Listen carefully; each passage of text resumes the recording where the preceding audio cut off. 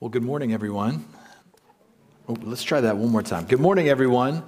I know it's 11:15. I can't say it's early still, but I know how Sunday mornings can be. So good to see everyone this morning, and just add my greetings in the name of our Lord Jesus Christ to everyone else who has greeted you already this morning. Before we look at our passage today, I wanted to give you all just a quick personal Wagline family update. We've asked you all to be praying for us, and we know many of you have been praying for us regarding the adoption of our youngest child, James. We got word this week that it has all gone through. It's all official, and so we can celebrate that he is officially our child now, which sounds strange to say, but we're really excited about that. So thank you. Thank you.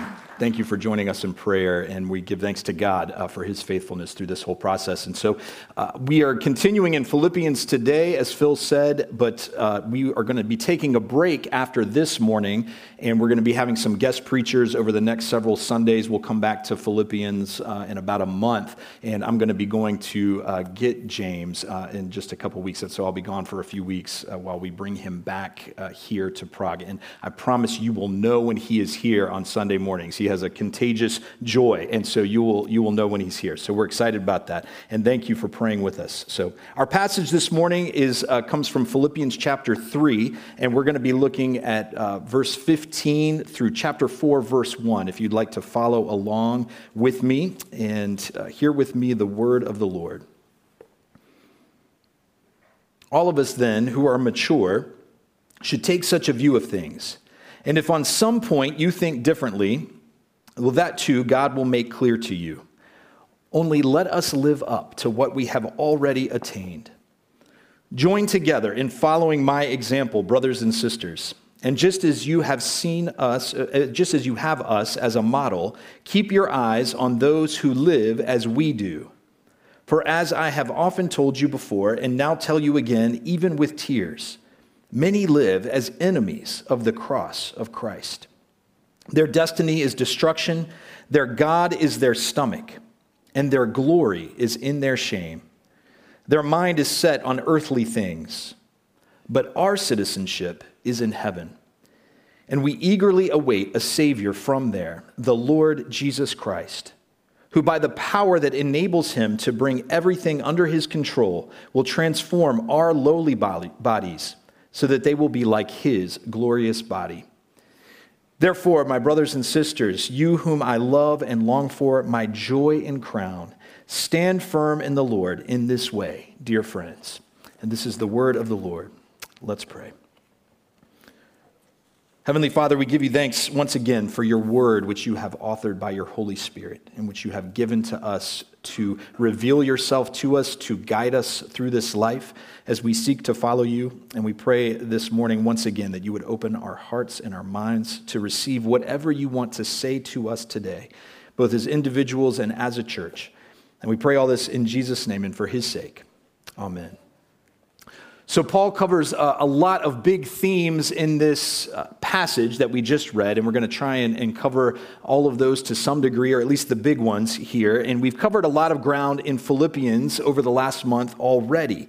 And as we've gone through it, we've started to, at least I hope, we started to see the Apostle Paul's priorities and his emphases as he's been teaching the Philippians, the things that he really wants this church to take away from this letter. And he's been teaching them about what it means to be able to say, to live is Christ. It's something that Paul says in Philippians. He says, for me, to live is Christ, to die is gain. And we've talked about how we can sort of say that for ourselves, or learn to say that for ourselves. And one of the purposes that Paul has is in writing to the Philippians is to form them and to shape them as followers of Jesus Christ, as Jesus Christ's disciples. And so Paul puts Jesus Christ right in the very center of this letter, pointing people to him. And if you read through Philippians yourselves, then you might be struck by just how many times we see the name of Jesus mentioned in the book. Even by New Testament standards, it is a lot. Paul talks about Jesus and Jesus Christ and Christ over and over and over again. He is all over this letter. And right in the center, right in the middle of the letter, is the passage that we keep pointing back to, Philippians chapter 2, verses 5 through 11, which really highlights the person and work of Jesus Christ, who he is and what he did.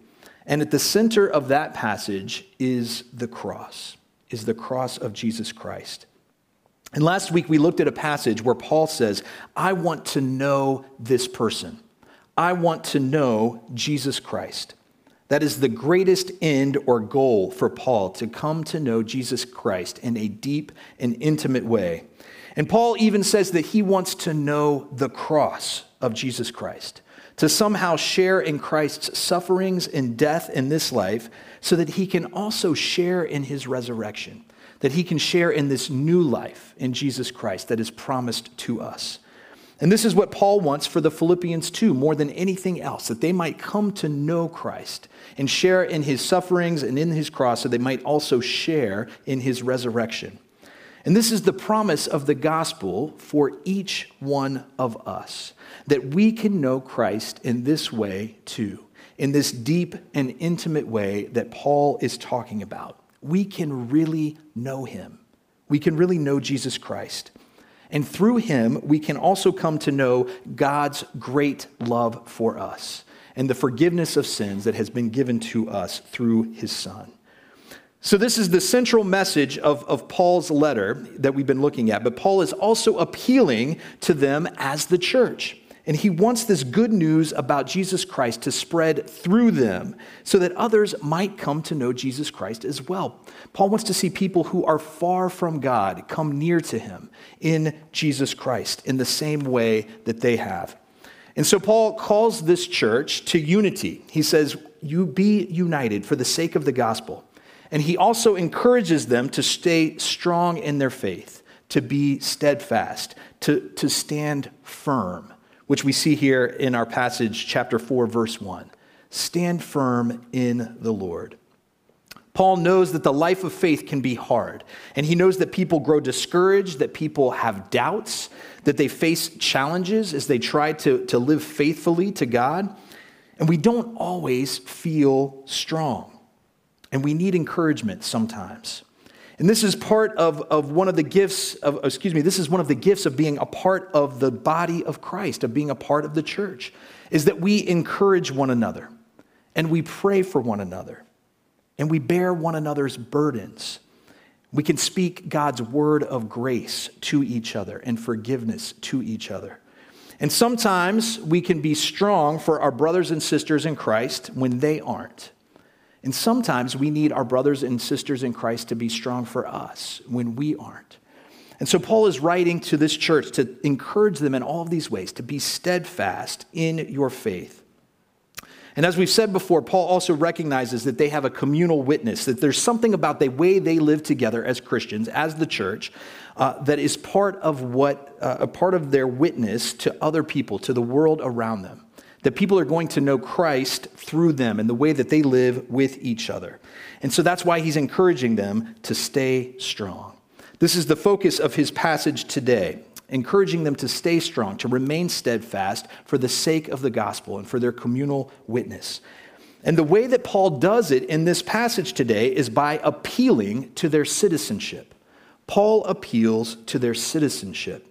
And this is something that we see Paul do a lot. He reminds people of their identity in Christ, who they are in Christ, and then he calls them to live into that identity. We live in a time where there is a lot of talk about identity, and there's a big emphasis that is placed a lot of times on finding our true selves, that this is the highest good in life. To find your true self and who you really are. What is your identity? And often what people mean when they talk about that is looking inside of yourself to find your own truth. And the message that comes from that is that somehow our real identity, our true identity, is found independent of any external relationships or boundaries, that only we can say for ourselves who we truly are. And while it's good to know ourselves, the Bible wants to give us a corrective to this view in saying that our true identity is actually found externally. And primarily, it's defined by our relationship with God. And we can't know who we truly are until we look to God first and our relationship with him. And we actually find it more and more as we live in the body of Christ, in community with one another. We don't find our true identity primarily by looking inward, but by first looking up to God and finding our identity in him. And so Paul calls us to live into our identity. And he's used lots of different phrases to talk about what that looks like. We've seen a couple already in Philippians. At the very beginning, he writes saying that this letter is to all of God's holy people, that that's one of our identities in Christ, that we are actually saints. We are considered God's holy people in Christ, and that is part of our identity that we can claim. Paul puts it here. He also talks about us being children of God, that we are sons and daughters of our heavenly Father. And that's a primary part of our identity, who we are in Jesus Christ. But here, Paul takes a little bit of a different angle, and he says, but our citizenship is in heaven. Our citizenship is in heaven. We see that in verse 20. And this is one way for us to think about our identity in Jesus Christ, a sort of different way, that we are citizens of heaven. This appeal to their citizenship is not just Paul being creative here, trying to find some new way to talk about their identity in Christ, to make them think about it differently. It's strategic on Paul's part, because he's taking a concept that was important to many people who lived in Philippi, their citizenship. And then he is reframing it for them. He's saying, you think of yourself this way, but I think you need to think of yourself this other way first. You may remember in our first sermon on Philippians that we talked about some of the background of this letter, and one of the significant things about the city of Philippi was that it is a Roman colony, a part of the Roman Empire. It's a Roman military colony. This was a status that had been bestowed upon it by the first Roman emperor, Augustus Caesar, which gave many people who lived there citizenship in the Roman Empire. And having citizenship in the Roman Empire was a privileged position to hold. It was something that people valued very highly because it gave you rights and protections and privileges that not everybody else living in the Roman Empire had. We may think of the Apostle Paul in the book of Acts, and we see that when Paul is arrested and he's put on trial, he is a Roman citizen. And so he is able to appeal to have his trial in Rome because of that. This is one of the privileges and protections that he had. And it provided all sorts of protections for people and rights to be a Roman citizen. And so they took great pride in their identity as citizens of Rome in Philippi, and they would live into that identity. There was a strong sense of loyalty to the Roman Empire in that place amongst those citizens. And people would have sought to have lived as Romans, even though they were actually residing in a distant outpost in the north of Greece. And so they would have brought their language and their traditions, their culture and their customs with them. And their loyalty would have also been to the Roman emperor himself, whoever was the emperor at the time, because he was the one who gave them this citizenship. And the Roman emperor at the time was commonly referred to as Savior and Lord. These were two words that was often used to refer to him. And Paul's point isn't to say that they aren't citizens of Rome or to negate that in some way, to say that that shouldn't mean anything to them, that they can't value it. But as always, he's reminding them of the primary things, what is most important. Paul wants to remind them of their primary love, their primary loyalty and allegiance, their primary citizenship. These are the higher callings for them as the followers of Jesus Christ. And so as Paul exhorts the church there to stand firm in their faith, to continue living in a manner worthy of the gospel of Christ, he does it by saying, your citizenship is in heaven. And so live as if that's true. Live as if that's true. This is an interesting idea that Paul is playing with here, that as followers of Christ, in some way we all live as exiles and foreigners in this world, no matter where we reside. It's an idea that draws on the Israelites' experience of exile in Babylon that we see in the Old Testament. And they were struggling to hold on to their identity as God's people even as they were living in a foreign land, in a place that worshiped foreign gods. And God gave them these instructions through the prophet Jeremiah about faithful living in a foreign place. In Jeremiah chapter 29, verses 4 through 7, Jeremiah says this: "This is what the Lord Almighty, the God of Israel, says to all those I carried into exile from Jerusalem to Babylon. Build houses and settle down. Plant gardens and eat what they produce. Marry and have sons and daughters. Find wives for your sons and give your daughters in marriage, so that they too may have sons and daughters. Increase in number there. Do not decrease. Also seek the peace and the prosperity of the city to which I have carried you into exile. Pray to the Lord for it, because if it prospers, you too will prosper." In other words, what God is saying to the Israelites there is it's okay to know that your citizenship is elsewhere, that you belong elsewhere, and to long for return to that place. But embrace life in the place where I have sent you, wherever that is. Live there, work there, contribute to its prosperity. Pray for it.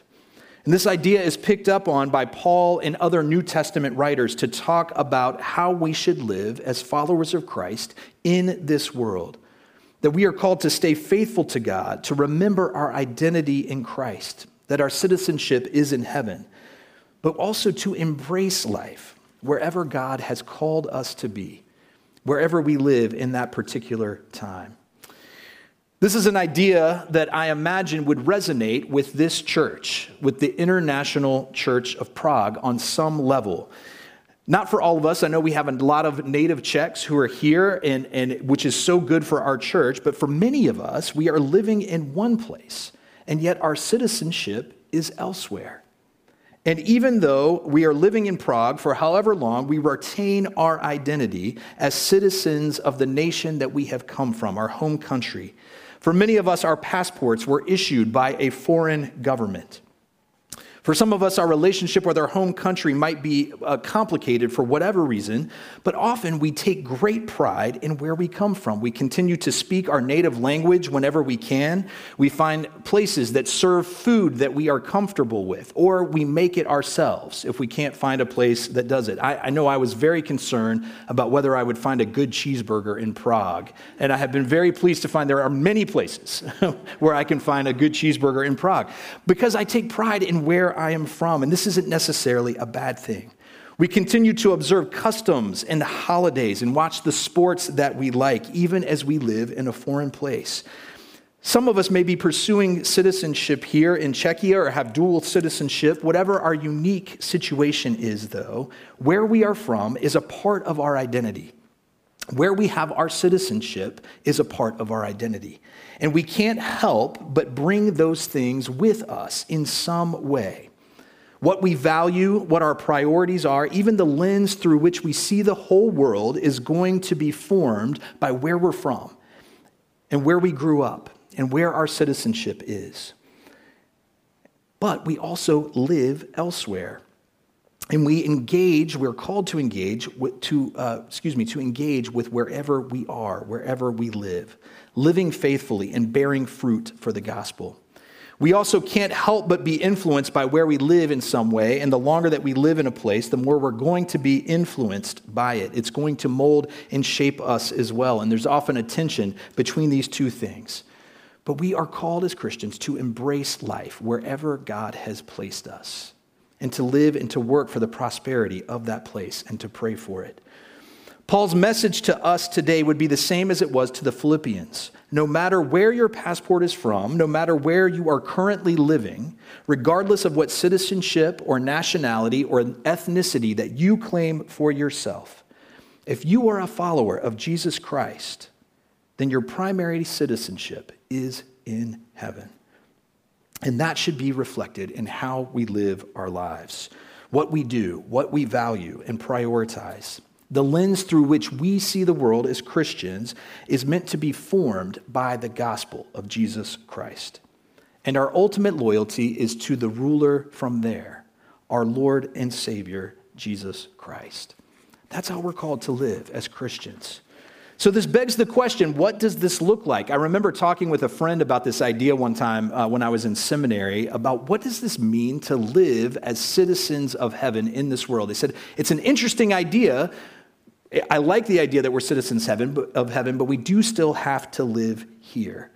And on one level, we might say it's as simple as just being obedient, being faithful to God's word as we go through this life, and that's great. But Paul gives us a different sense of how we can learn to do this from our passage. Paul offers himself as a trustworthy guide. He's a good example to follow. In verse 17, Paul says this, "Join together in following my example, brothers and sisters.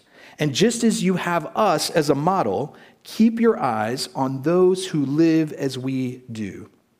I've often heard what Paul is saying here paraphrased as, "Follow me as I follow Christ." Follow me as I follow Christ. And what Paul is speaking to here is the importance of discipleship in the Christian life. And discipleship here doesn't just mean a sort of general following Jesus idea. We're talking more about something that happens within the body of Christ, where people who are older and wiser and more mature in the faith invest in those who are less so. They disciple them. And this goes deeper than what we think of as just a student and teacher relationship today. Back then, they might have thought about it more in an apprenticeship sort of way. And nowadays, we may talk about it more in the idea of mentorship, but a loving sort of mentorship. Teaching has always been a part of these kinds of relationships, but it's been more of a teaching by example rather than just imparting knowledge. And there's always been a living life together piece to it. Come and be a part of my life. Let's do this together. Follow me. The best picture that we get of this is Jesus himself with his disciples. Jesus kept going to these different people and saying, "Follow me." And they did. And they would follow Jesus and they would live life together with him. And much of what they gained and learned along the way came simply from spending time with him, watching him interact with others, interacting with them himself. They were living life together. And through this, Jesus discipled them. And this is a pattern that we have seen reproduced in the church throughout its history. We even see it spelled out or instructed in Scripture in different ways, where older believers are to set an example for younger ones. And then younger believers are to respect the older ones and to follow their example. And through this, the faith gets passed down generation to generation.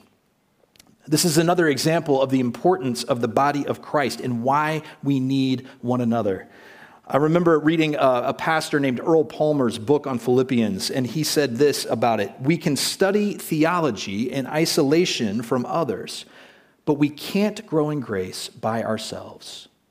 We can study theology in isolation from others, but we can't grow in grace by ourselves. In other words, if we just want to know about Jesus, we can do that on our own. But if we really want to experience life and fellowship with him, well, that's something that we need each other for. I know for myself that I've greatly benefited from the people who have invested in me over the years, people who have set the example for me of what it means to be faithful followers of Jesus Christ. I think of people like my parents and my grandparents, or youth leaders and Sunday school teachers, pastors and other mentors and friends along the way. People who demonstrated for me in their own imperfect ways that to live is Christ. People who allowed me into their life in ways that were really important for me, even to see the ways that they failed and messed up and how they responded to that in gracious ways, receiving God's grace. I've learned much from having mentors in the faith. This was the best way that I learned how to live as a citizen of heaven while still being here, to whatever degree I've learned it. I knew the rules, and that's important. But more important to me was seeing people live out their faith in the messiness of real life, day in and day out. And that's what this kind of life-on-life discipleship will do for us. Paul understands that we are influenced and shaped by the people that we spend time with, the people that we look up to and that we listen to. And so what he's saying here is if you are going to follow someone's example, follow mine, because I'm following Christ. Now, I've always thought that this was a little bit presumptuous on Paul's part. There's a certain audacity in saying to someone, hey, everyone, I'm doing this right, so follow me. I've got this discipleship thing figured out, and you're going to be fine if you just follow my example. But what we see is actually that this is the nature of Paul's relationship with this church in Philippi. They do look up to him in the faith, and they are looking for examples to follow. And so when Paul is saying this, what he's really trying to do is to acknowledge and to honor that reality, knowing that these people look to him as a pastor and as a wise mentor in the faith. And Paul has proved himself in many ways through how he's lived his life. And Paul also holds out for the Philippians, Timothy and Epaphroditus. We skipped over them last week. I said we'd come back to them this week. But Paul says, look, it's not just me, but it's Timothy, it's Epaphroditus. Look for others who their lives match up with ours as well. These two men, Timothy and Epaphroditus, they've been discipled by Paul. They've worked alongside him in ministry, and he often sends them places when he can't go himself. This is the case with Epaphroditus in this very example. He's the one who has brought this letter to the church in Philippi. And Paul sends them to take news, to bring news back to him, but he really does this to encourage the church when he can't be there himself.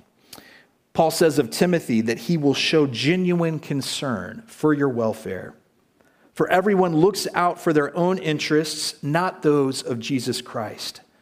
But you know that Timothy has proved himself. And he holds up Epaphroditus as someone who is willing to put himself, his very life at risk for the work of Christ. And he says that he longs for all of you. Both of these men have shown their commitment to Christ and that they truly care about God's people. And in some way, their lives demonstrate what it means to live as citizens of heaven. And so Paul says you can look to them and you can follow their example as well. There's always a risk in holding up other people as examples to follow because other than Jesus himself, you're always going to be dealing with someone who isn't perfect, someone who is a sinner, someone who is going to fail at some point, and in some way, they will sin. So in fairness to them and to yourself, it's always good to keep that in mind. As human beings, we are quick to make idols. Idols of things, idols of other people. And sometimes our mentors in the faith can become objects of worship instead of examples to follow. And so if our vision stops with them rather than looking beyond them to Christ, then we will get in trouble. So these are always good questions to ask. Is this person pointing me beyond themselves to Jesus Christ? Am I looking beyond this person to Jesus Christ as my ultimate example in the faith? Follow me as I follow Christ. When we're talking about discipleship, that second part of the phrase is key. As I follow Christ myself. Don't follow someone if they're not leading you to the right place. Don't follow someone if they're not leading you to the right place. And this is a point that Paul is making here as well. He says, follow me, follow Timothy, follow Epaphroditus, follow those who pattern their lives after us. We are all pursuing Christ. But there are others who are not. There are other people that you could follow who will lead you away from him, who live as enemies of the cross of Jesus Christ. Just as there are those whose example we should follow, there are also those whose example that we should avoid. Paul says, as I have often told you before, and now tell you again, even with tears, many live as enemies of the cross of Jesus Christ. Their destination is destruction, their God is their stomach, and their glory is in their shame. Their mind is set on earthly things. What Paul is saying here has echoes of Romans chapter 8, where he says that those who live according to the flesh have their mind set on what the flesh desires.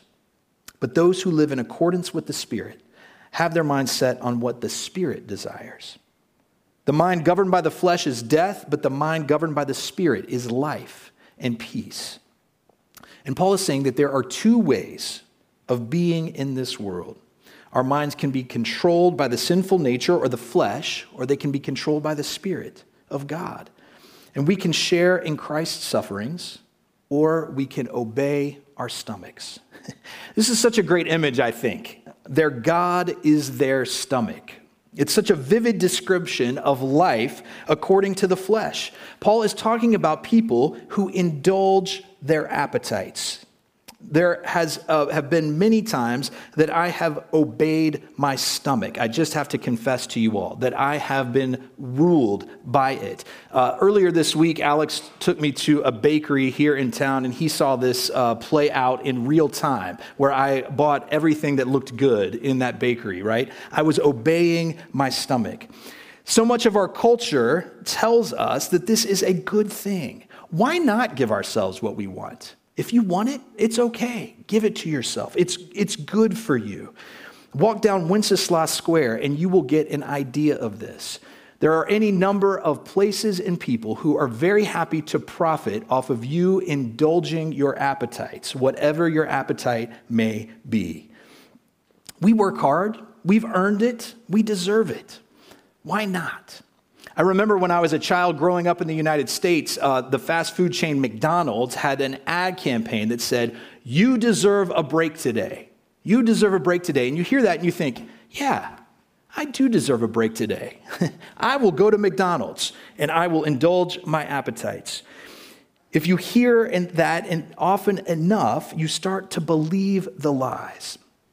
You start to believe that actually indulging your appetites is what is going to make you happy, is what is going to satisfy you. And the more we do it, the more it is easy to keep on doing it. If I buy a donut with a coffee today, it's going to be much easier for me to do it again tomorrow, and then again the next day and the next day.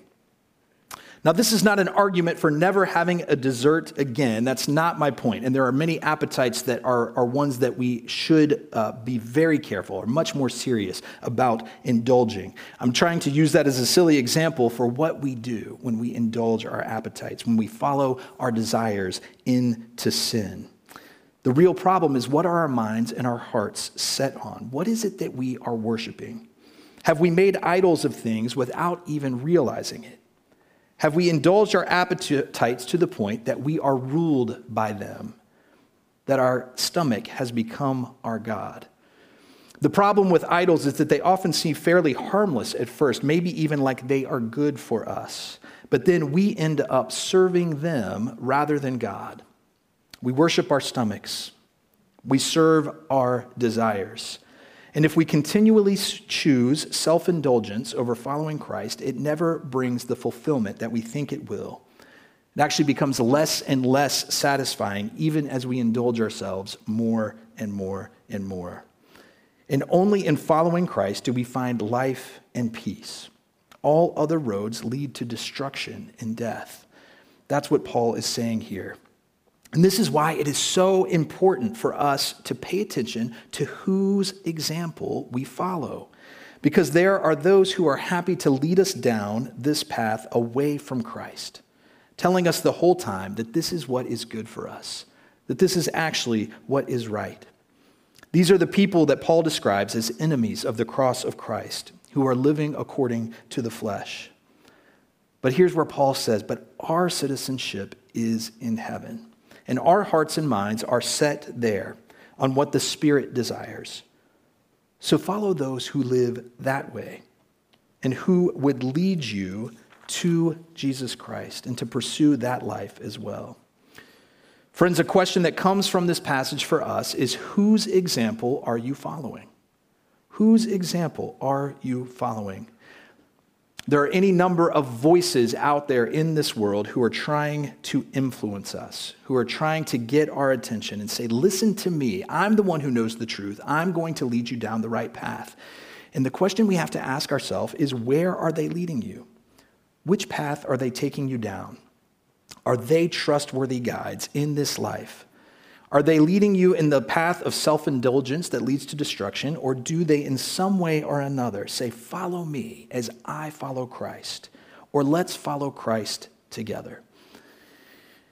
I would say young people here today, if you consider yourself a young person, I know the older I get, the more I know how relative that is, but if you consider yourself a young person or young in the faith, then I would encourage you to find someone, to have someone like this in your life who will love you, who will invest in you, who will say, come and let's follow Christ together, who reflects the love and grace of Jesus Christ, our Lord, and the joy of the Lord, whose example you can follow and trust them to lead you in the right way.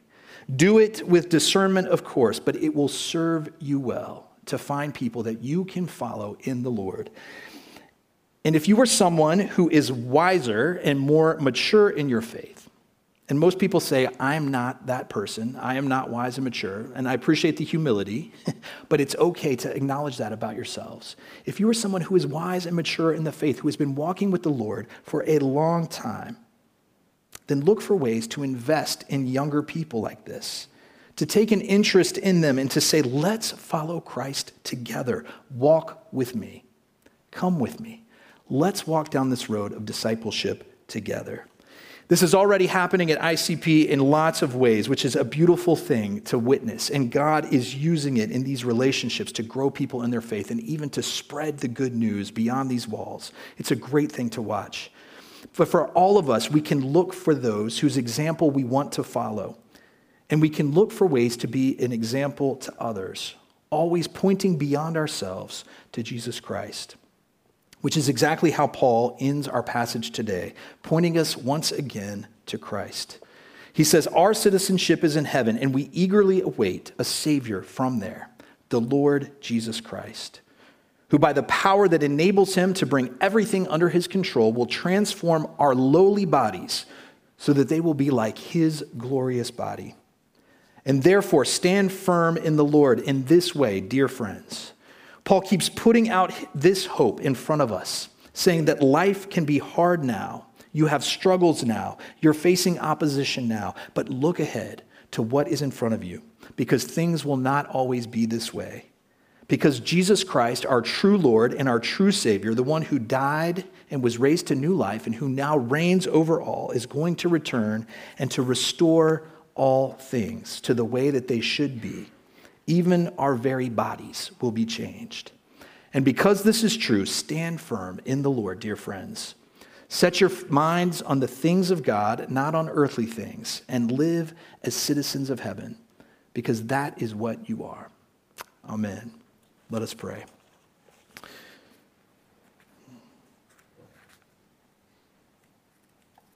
Heavenly Father, as we come before you this morning, we pray. And we ask, Lord, that you would give us the gift of discernment,